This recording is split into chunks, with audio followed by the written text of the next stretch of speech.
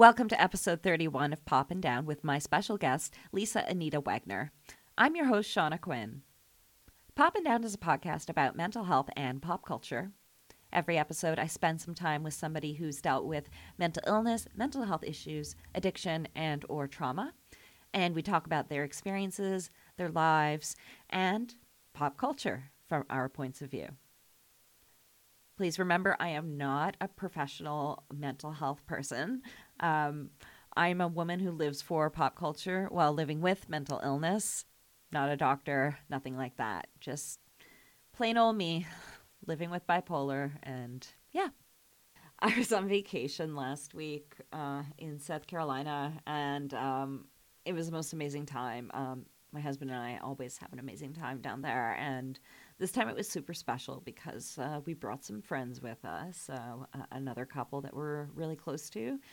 And yeah, it was our first kind of like couples vacation. I mean, we'd been to we'd been out west with them to like Calgary, Banff kind of area before, but it was like for a wedding, so it wasn't too much time, just the four of us. But yeah, it was a good week. Yeah, now I'm just kind of playing catch up. I don't know why or how, but I missed my alarm this morning and I was late to work, and, you know, there were no real repercussions or anything, but like, I still feel really bad about it. I don't know. I'm just a bundle of nerves right now, and it could be a combination of a lot of factors, be it being home from vacation, be it I have no idea. But I've talked about the post-vacation blues before, and I wouldn't necessarily say I have the blues or anything. Like, I feel good, but today I'm just fucking tired. And that's okay. I'm allowed to be tired. So yeah, let's talk about good stuff. I had a beautiful week at the beach. Got some awesome shells. I had to leave a lot of awesome shells behind because my husband found some for us, like these beautiful whole conch shells, but there were critters inside of them. So, of course, we brought them back to the beach so that the critters could keep on living and doing their things. So, but yeah, it was pretty cool. I didn't get to find any shark teeth. That was one of my goals, was to find some shark teeth. I was like, this time when I am in the area, I'm either going to find some shark teeth or I'm going to, make eye contact with someone from Southern Charm. That's my favorite reality show. And I ended up meeting two of the Southern Charm folks. Yeah, I just was kind of on Instagram, and I saw that Craig from Southern Charm was going to be opening a new restaurant bar thing. So yeah, I hopped on down. He was there, and Austin from Southern Charm was there as well. I introduced myself. Austin introduced me to Craig. Sipped on a Diet Coke, which I got for free from the cute bartender. Shout out, bartender. And yeah, it was pretty funny and surreal. And people are like, wow, you did that. You made that happen. And people are like, I'm so proud of you. You just like went off, because like no one else wanted to go there.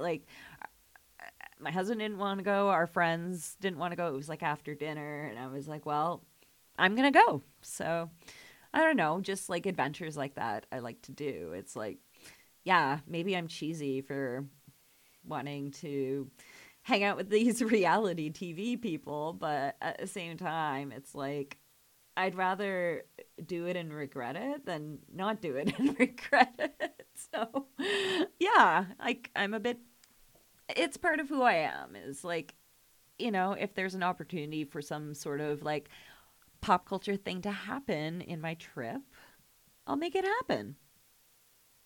And that's that. Oh yeah, and the next day we walked by Shep. Anyway, that's how we found out that Shep and my husband share a birthday. Yeah, it was funny because I guess it was the day before his birthday, but we didn't know it was his birthday till the next day. And yeah, I mean, it's a pretty cool birthday to have, September 27th. It's the same birthday as Meatloaf and Gwyneth Paltrow and Avril Lavigne and Lil Wayne. But yeah, just add Shep Rose to that list, I guess. Yeah. Yeah, we always love it going down there to the Charleston area. Delicious food, wonderful time at the beach, great people. Everybody down there is so friendly. And man, the people in Charleston that are like, between the ages of like, I don't know, like 20 and maybe 45, everyone's just so good looking. It's wild how good looking people are down there. And they're friendly from all walks of life. And they've got those hot, sexy accents.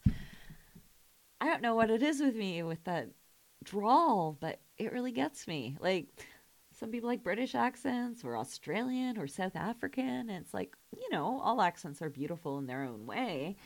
Some people even like a Canadian accent. Like, this one guy down there was like, oh, I like your accent. It's nice. It's nice.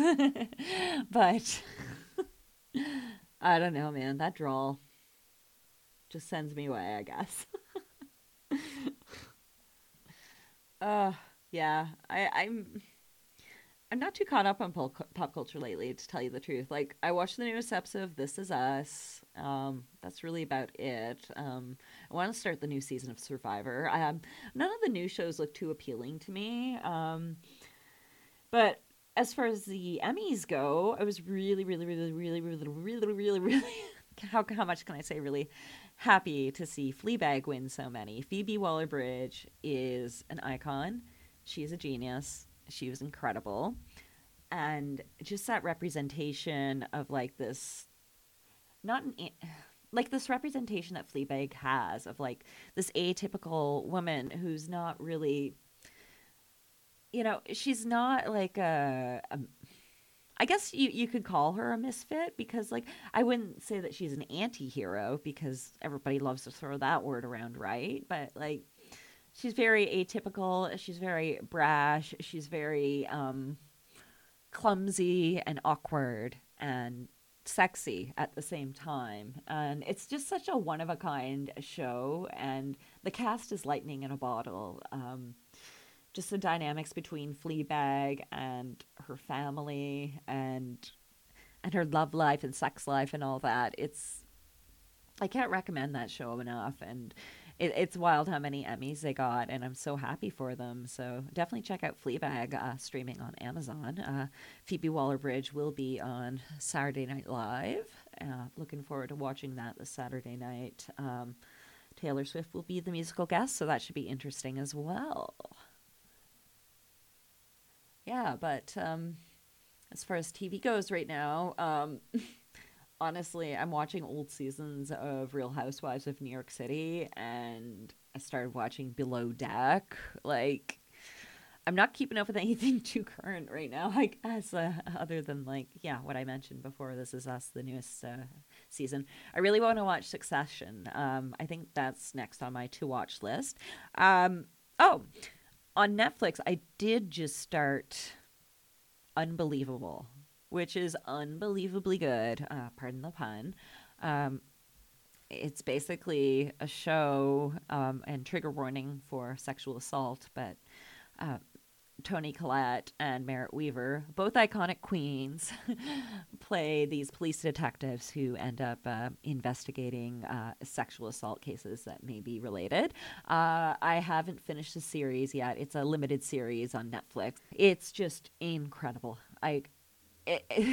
That's what I said. I was saying to my husband last night. I'm like, this is my true detective. Like, eat your heart out, Woody and Matthew McConaughey. Like, these two ladies, they're my true detectives. So, yeah, definitely check that show out. Yeah. Today's special guest on Pop and Down is Lisa Anita Wegner. Lisa Anita Wegner is going to be presenting her performance art piece, Intangible Adorations, at the Rendezvous with Madness Festival. She has dates between October 12th and October 19th as part of this festival that celebrates and puts a spotlight on mental health. Please welcome Lisa Anita Wegner to the pod. Today I'd like to welcome my special guest to Poppin' Down, Lisa Anita Wegner. Hello. Hi, Lisa. Can you tell the listeners a little bit about yourself? I consider myself a storyteller. I work a lot as a performer, as an actress, performance artist. I make a lot of films, and I do large-scale art installations. And recently I also started teaching my own performance art salon. I didn't ever think I'd be teaching, but this particular way that I do it with Workman Arts, where we've created a workshop, and I essentially let artists come and play with me in my own practice. Oh. And it's been really exciting. That's pretty cool. Can you tell us a little bit more about Workman Arts? Absolutely. I've been a member artist there, I think, around 2 years now. And I first got into, my colleague Paula John invited me as a guest speaker because she was actually teaching at Workman Arts. So I went in and did some guest speaking, and then after that applied as a member artist. And they're just a really terrific practical studio. You can go shoot there, you can work there. They have equipment. It's like a community. I started right away teaching for them, my own workshop, as I was mentioning. And and it was, I'd heard of them before, but after I joined, I realized what a concrete, like, artistic community it is. I perform for them a lot too. And a lot of, the things with Workman Arts also, they pay quite well. So it's just a nice all-round, artist experience. Cool. So it's kind of like an artist cooperative based here in Toronto? Yeah, it's in affiliation with CAMH, which is the mental health program. Mm-hmm. And then it's funded by, all the different arts organizations, the arts funding board. So it's half art, half mental health. Oh. Yeah. Cool. That's great. And I understand that you have a film festival that comes out every, I believe it's every October, Yes. The Rendezvous with Madness Film Festival. Yes, and actually the new title is actually Rendezvous with Madness Festival, Oh. because and I'm actually doing a performance, an immersive performance in it that does include some film. So it now includes film, which is what it's really known for.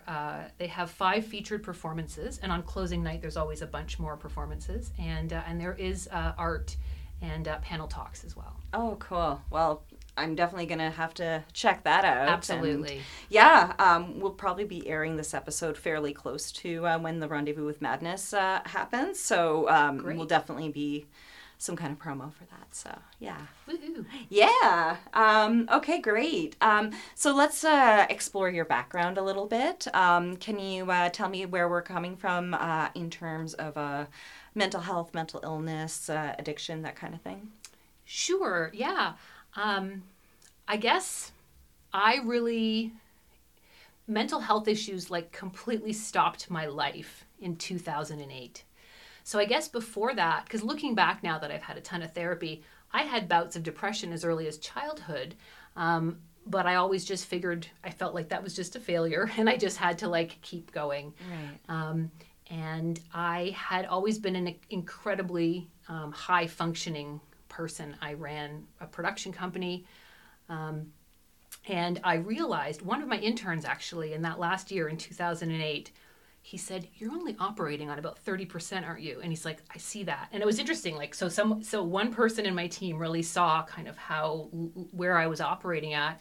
And I started to feel like I was channeling myself. I'd go into a meeting and make eye contact and nod. And I was like, I have no idea what's going on anymore. So I actually kept pushing beyond and beyond and beyond. I had a short film at the short film corner at the Cannes Film Festival. I had gotten money to get to Cannes. I had an assistant. We got all the way there, and then I literally collapsed at the airport, and I don't remember much of anything. My best friend who lived in Europe had come to meet me briefly, and then somebody got me home. So I kind of feel like I literally collapsed there, and it was almost like this, movie-like scene, because again, I was a Canadian artist, but for the first time I'd been lent, people like designers lend you gowns when you go to Cannes. I had a fancy rental car. I couldn't drive. I was in this rented place in Cannes, and I have a memory of trying to get orange juice, and then some guys wanted to know if I wanted to do coke and go to a party, and I was like, no. So it's just these little shards of stuff. And then a colleague got me back home. And then I remember thinking, I just need to rest for 3 months. And that was in 2008. And basically I had interns, and my parents shut my production office. Everything sort of shut down at that point. And it took a while. I remember going into CAMH, and I think also because I was so high functioning and interpersonally very good, it was really hard for me to get help. Yes. Really, really, really hard. And I was like, nothing makes sense. I don't know who I am. I don't know how to shower. I don't know why I'm here. And they'd be like, oh, you seem fine. Go home. So it was a bit of a challenge, but it got to the point that I couldn't get out of bed at all. Yeah. And so that was in 2008. In 2011, I got into the trauma therapy program at Women's College Hospital. And it was at that time that I did get a complex post-traumatic stress disorder diagnoses. So up until then, it was just like, Lisa can't function. I thought I was exhausted, which I was, because I had pushed far beyond. When I was sick, instead of sort of getting help, I just kept thinking I would push through it. And then I have a new perspective, because just this year I got a diagnosis of Ehlers-Danlos syndrome. What's that? It is a syndrome where I don't have enough functional collagen in my body. Oh. So it was described to me so I'm a house built with, say, half the wood and tin nails. So everything kind of looks fine, and I can do most things for a short amount of time. But I can just show you here. My body I'm really, really, really bendy. Okay. And you see I'm wearing this kind of sitting harness. It's even hard for me to sit up. Like, I can do everything, but just for short amounts of time. I have to rest. Often I'll sleep for 20 hours. So I just always have been this, I thought it was just all my odd quirks. I needed all this rest, that I'm really, really bendy, really exhausted. I get out of breath a lot. So as a kid, when I was growing up, my gym teachers just said lazy, weak, didn't want to participate. So it's really crazy, later on now, fully into my adulthood, to find out this information. And even, from 10 years ago, everybody was like, okay, PTSD. But the Ehlers-Danlos syndrome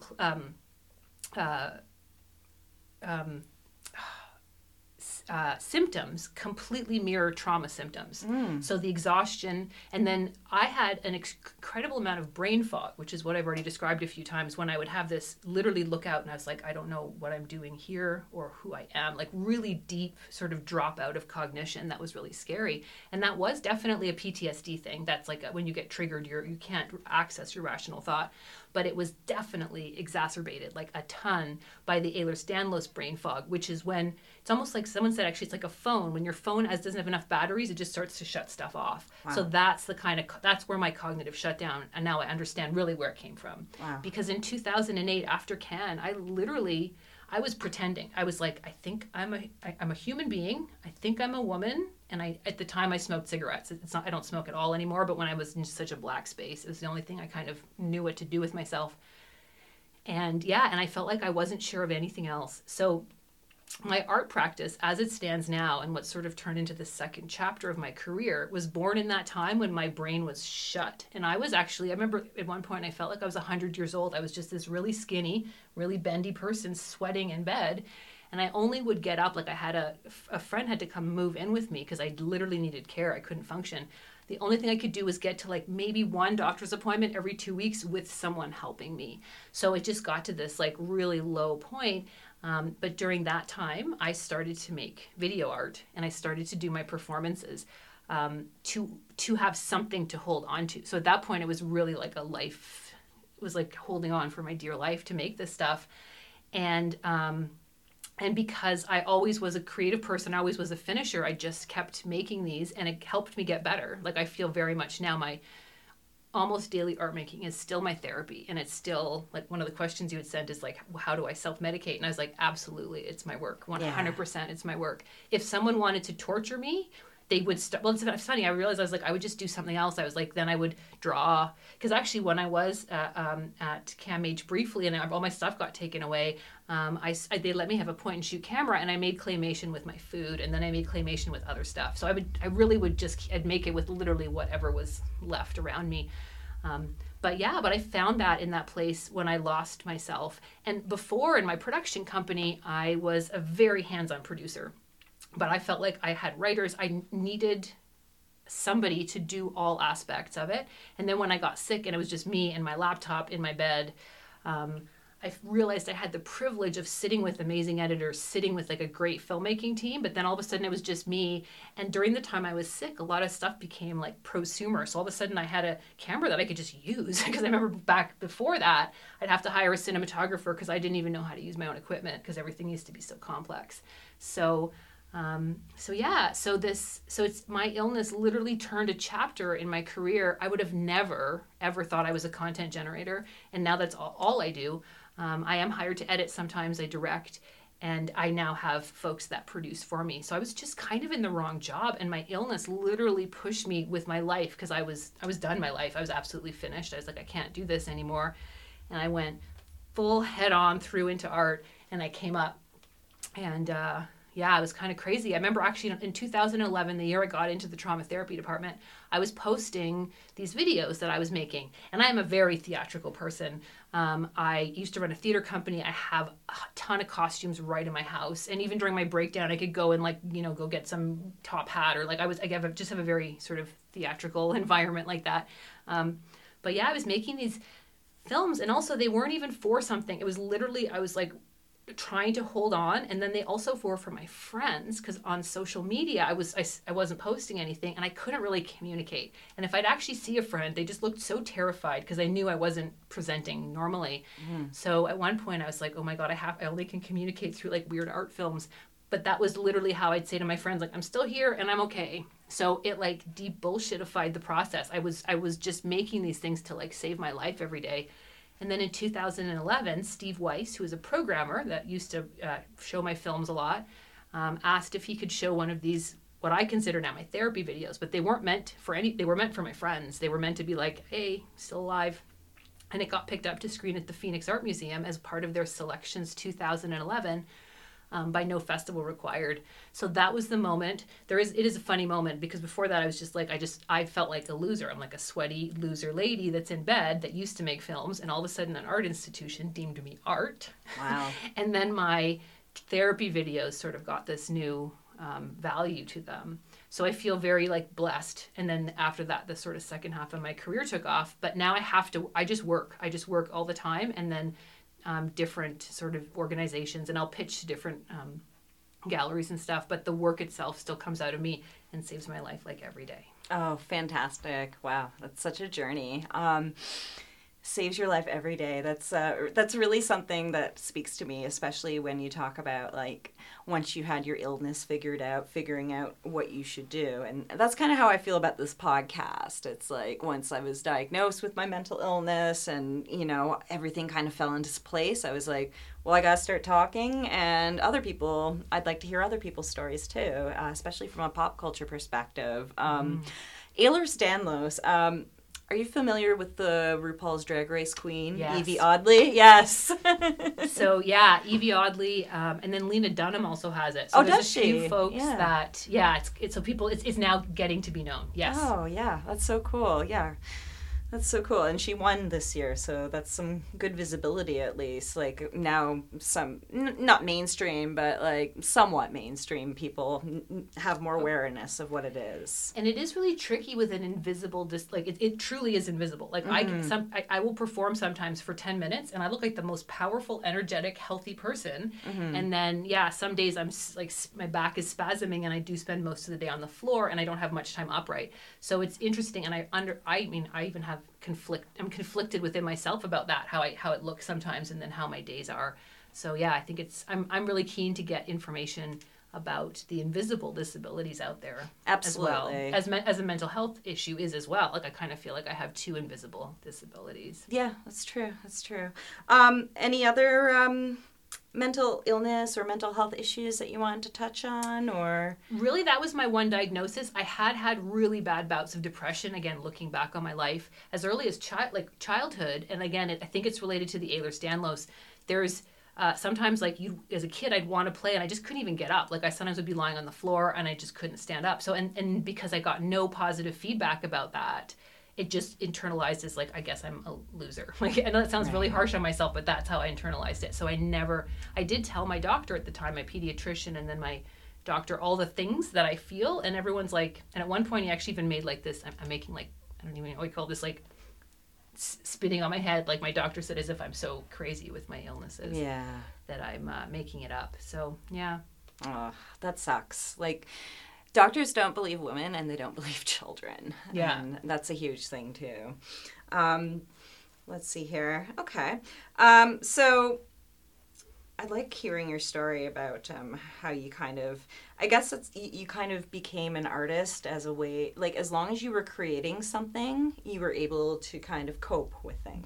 Yeah. And I realize now, I think, again, with understanding Ehlers-Danlos, it also, because your body's not quite strong enough, automatic nervous system things can go haywire. And I can just feel like almost like overstimulated a lot. So I think what it was for any art making, and even back in the day when I was producing a film, it just gave me this tunnel vision, and it allowed me, to kind of function.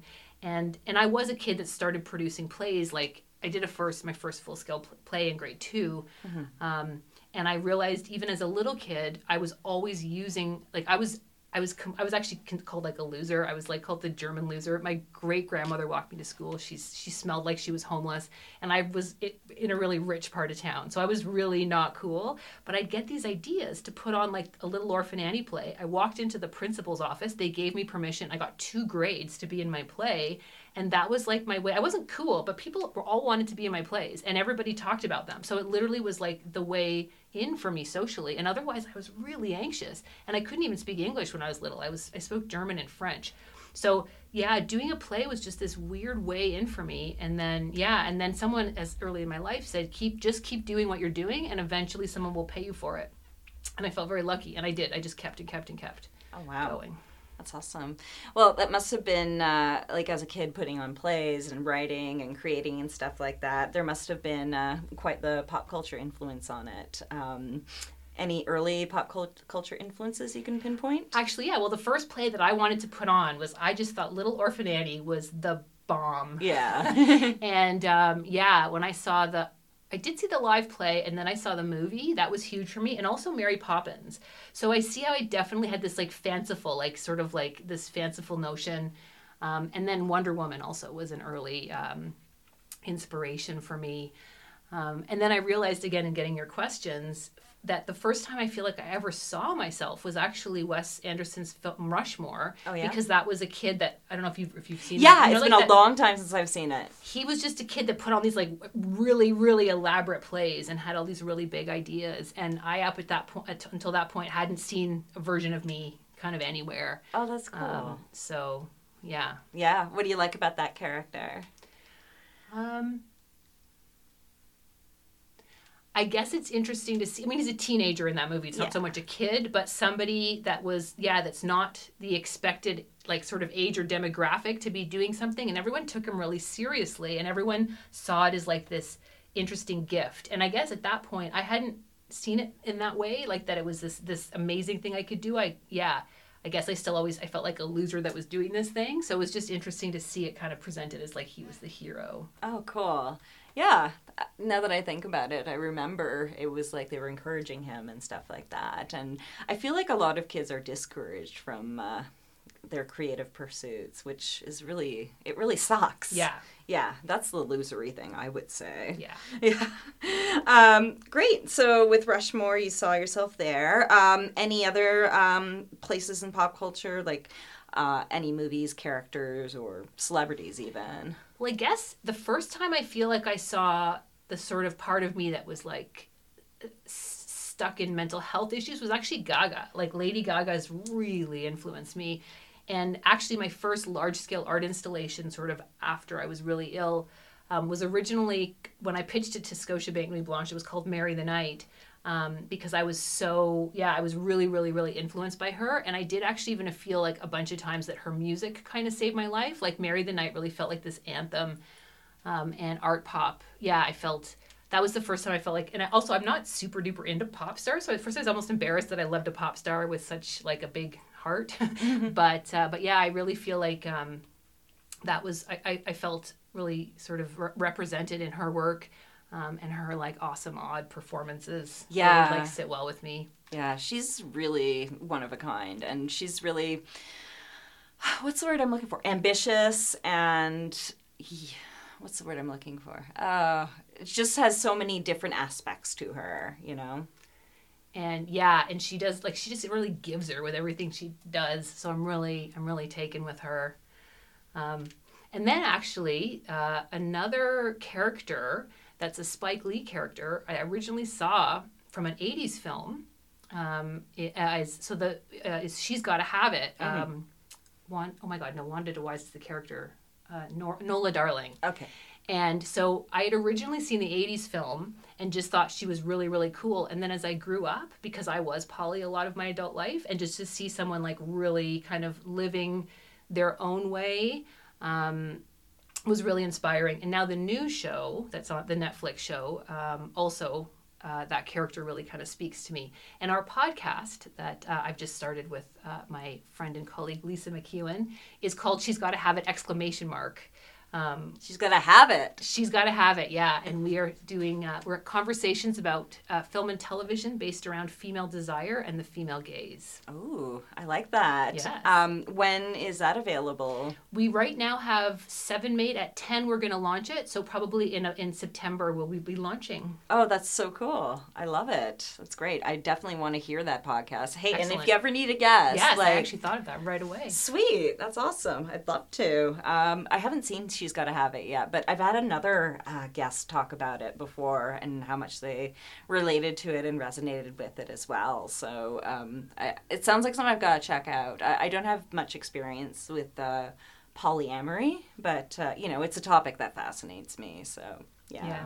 Well, I would check out they're both on Netflix. I don't know if you have Netflix, but I think it's a 1981 film. The original Spike Lee is so fully 2 feet in art film in a really charming 80s way. And then the new Netflix is just a kind of gorgeous, beautiful people, almost like a soap opera version, but both are very, delicious and valid. That's cool, yeah. And that's Wanda DeWise in the TV show. Yes.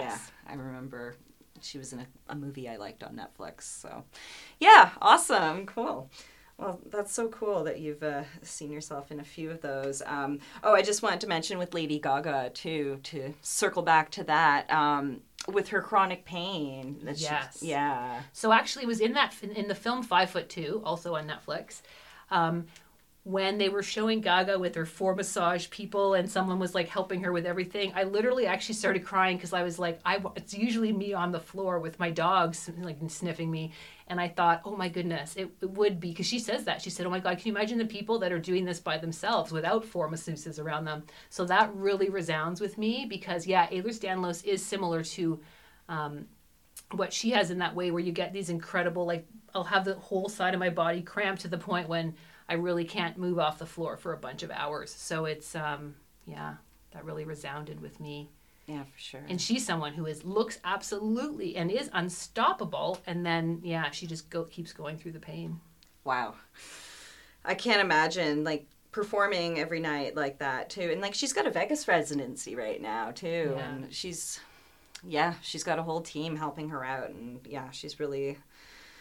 it's really important that she made that documentary to show that side of her as well, too. Because, you wouldn't know that just... listening to her music or anything like that, because who's going to write songs about that? You could write a song about it, but maybe she has and we just don't know. Maybe. Yeah. So have you ever seen any bad representations of your issues in pop culture or anything that's bothered you in terms of a mental health standpoint? Yeah, I guess I've seen a lot of that. I feel like I feel like in storytelling, I'm such an authenticity junkie, and since I started really noticing stuff like this, as a teenager, I always felt that mental health issues in all kinds of different films and plays and everything were really sort of seemed like this stuck-on thing that people were doing, as opposed to sort of finding it from the inside of the character. So yeah, and actually, I do found specifically when people complex post-traumatic stress disorder is very different from just straight-up PTSD. It's this whole huge way of it presenting. But I do find that often in media, it is presented in, say, just the army way. Do you know what I mean? Where you have a very specific, incredibly traumatic and awful thing, and then it sort of keeps coming back. So yeah, I guess I just see that one particular representation a lot, and it's often done still very inauthentically in my books. So yeah, I guess I do feel like it's moving forward better with, I feel like people, celebrities and actors and artistic folks being more honest that it's happening to them. I feel like even in the performances, I could feel a bit of a like us and them. Like there's us, the normals, and it was like, oh, and that's like, it was really, it seemed like an other thing. And I feel like now, hopefully in culture and storytelling, it's more like we're a part of the same pie. Yeah. And yeah, as important as it is to show PTSD from, a veteran's perspective or something like that, there are so many like more ways that PTSD or complex PTSD presents itself in so many different situations. Like it's endless really what you can acquire it from or develop it from. Yeah. I'd definitely like to see them move beyond just the soldier. Yeah, and actually there was a film, just a really low budget film, but they asked me to come on. It was a soldier story and be like the PTSD, like sort of liaison. Yeah, like liaison. And I read the script and it was honestly so bad and cliched. I turned the whole thing down because I was like, I don't want my name associated with this, and I don't know how to help something that is so far from anything real. Yeah. Wow. Good for you for just turning that down and knowing that your name will not be there. Oh my gosh. Okay. So let's see here. I just wanted to ask about, like, I guess because somebody from Workman Arts was telling me about how pop culture has kind of influenced your filmmaking and the arts that you make and stuff like that, and the performance art that you do as well. Could you elaborate on that? Sure. I guess actually how I described how I literally went offline in 2008 and I didn't know who I was. And actually the very first idea of the persona that I wanted to try on was Ziggy Stardust. So I remember there was a local gallery and I'd been volunteering there. And I had my friend Wanda McCrae, who is an amazing hair and makeup artist, yank my eyebrows out, dye my hair orange, and give me a mullet in this gallery. And then I had Maharishi, this designer guy, make me a sort of onesie suit, and essentially I just was. And then I sort of was in the gallery that evening, and then for a week I performed, had different artists come in and made films in the gallery as Ziggy Stardust. Oh wow! So I guess in a way, like I literally, when I didn't know who I was, I literally picked who I just thought was the most like sort of interesting, persona to try on. Could you tell me about like pop culture as self-care? Because I know that for self-care for you is creating, right? Yes. Is there anything where it's like you just put it on and it kind of soothes you or anything like that? Yes, I have that very much. And it's, I feel like one of the first shows, and I did see myself a little bit, again, I don't have the illness in that show, but United States of Terror, I don't know if you're familiar with that show. I love that show. So I just loved it. And it was one show. I'm also a watcher. If I like something, I will watch it over and over and over Same. and over. And so you probably are the same way. I realize for me, it's like a feeling that I want to revisit. Like I want to get back to that world, essentially. Mm-hmm. And then it's turned out now that I'm sort of, following the storyteller. It's actually Jill Soloway was a writer on that show.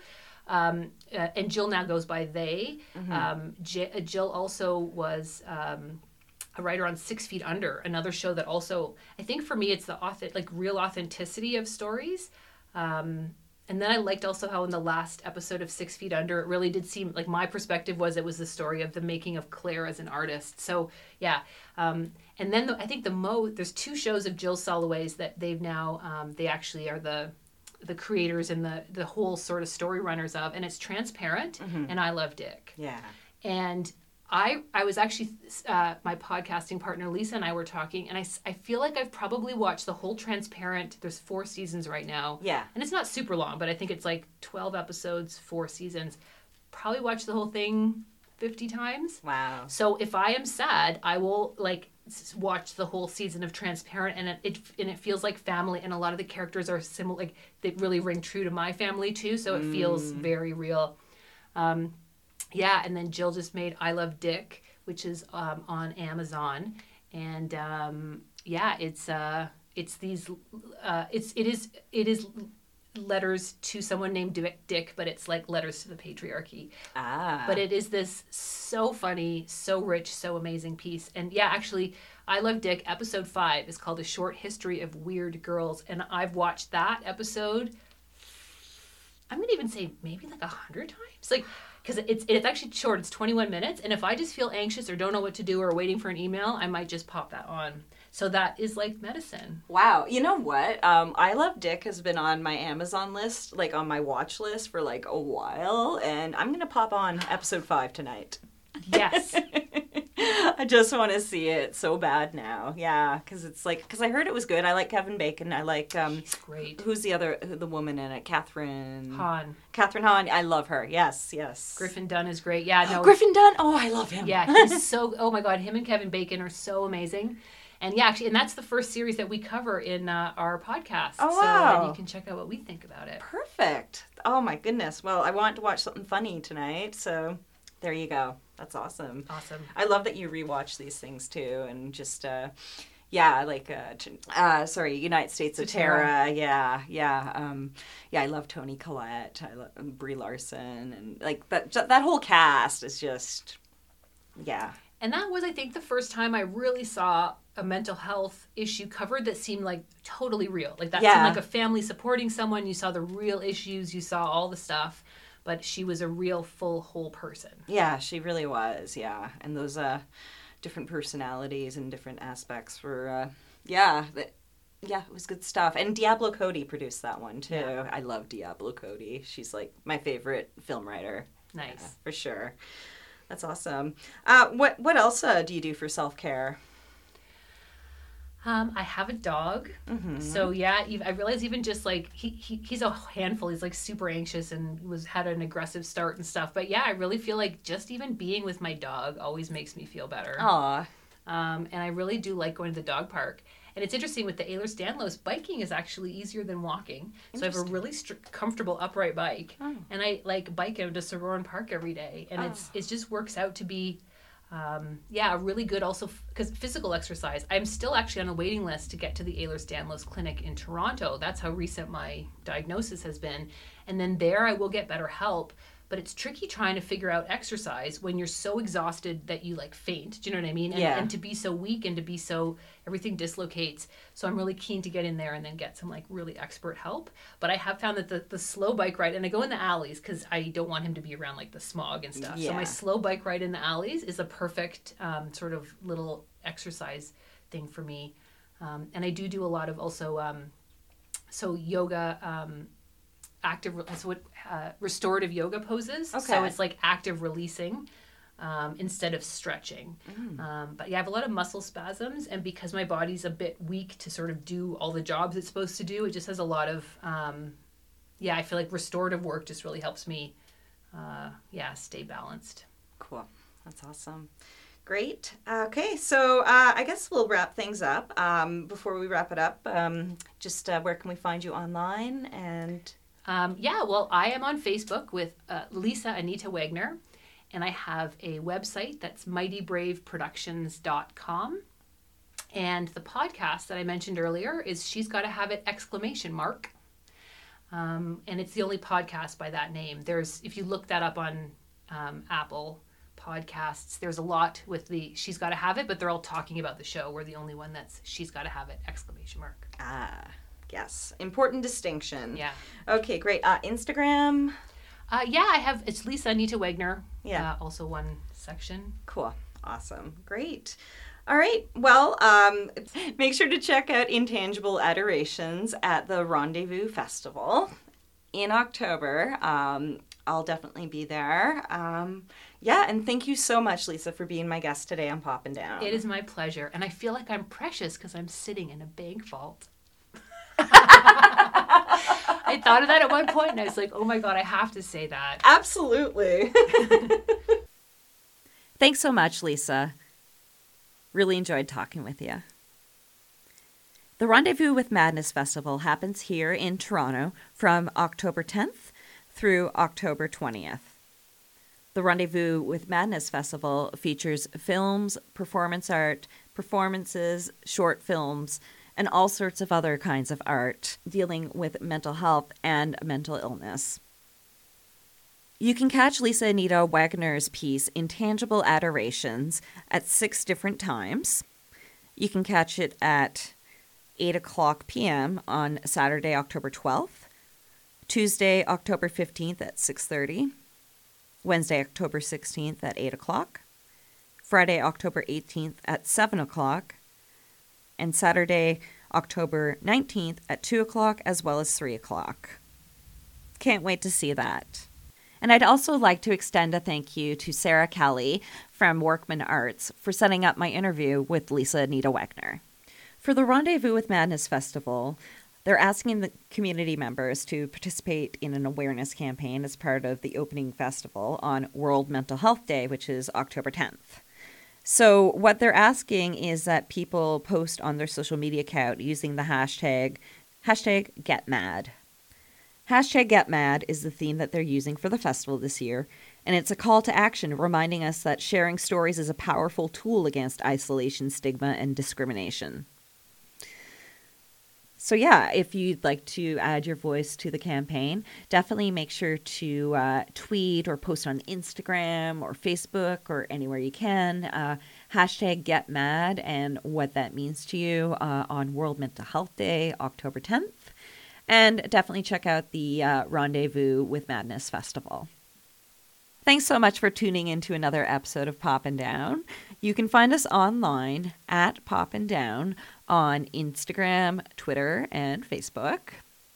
You can email us with your thoughts and feelings and just your advice searching or anything you want. Just send me an email at popanddown@gmail.com. You can support us on Patreon for as little as $1 per month. Patreon.com/popanddown. Pop and Down is written, produced, hosted, and basically everything's done by myself, Shauna Quinn, and our music is provided by Neil Quinn. Pop and Down is recorded at the Parkdale Center for Innovation, and we come out with new episodes every 2 weeks or so. It's been like 3 weeks, I think, the past couple episodes, but we come out with new episodes whenever the schedule allows it, I should say. Thanks for tuning in. And remember that your favorite movies, music, and TV shows, they are always there for you. And so are we. Bye.